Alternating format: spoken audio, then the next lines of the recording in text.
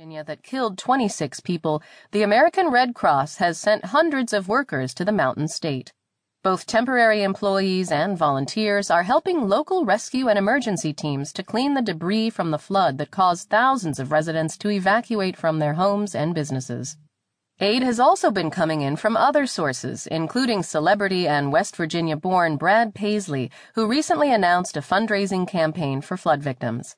Federal aid has also been made available through the Federal Emergency Management Agency, FEMA. The aid will slowly help rebuild what once was, but right now, people throughout the state must cope with a new reality. Amidst the chaos, the Greenbrier Luxury Resort in White Sulphur Springs has opened its doors.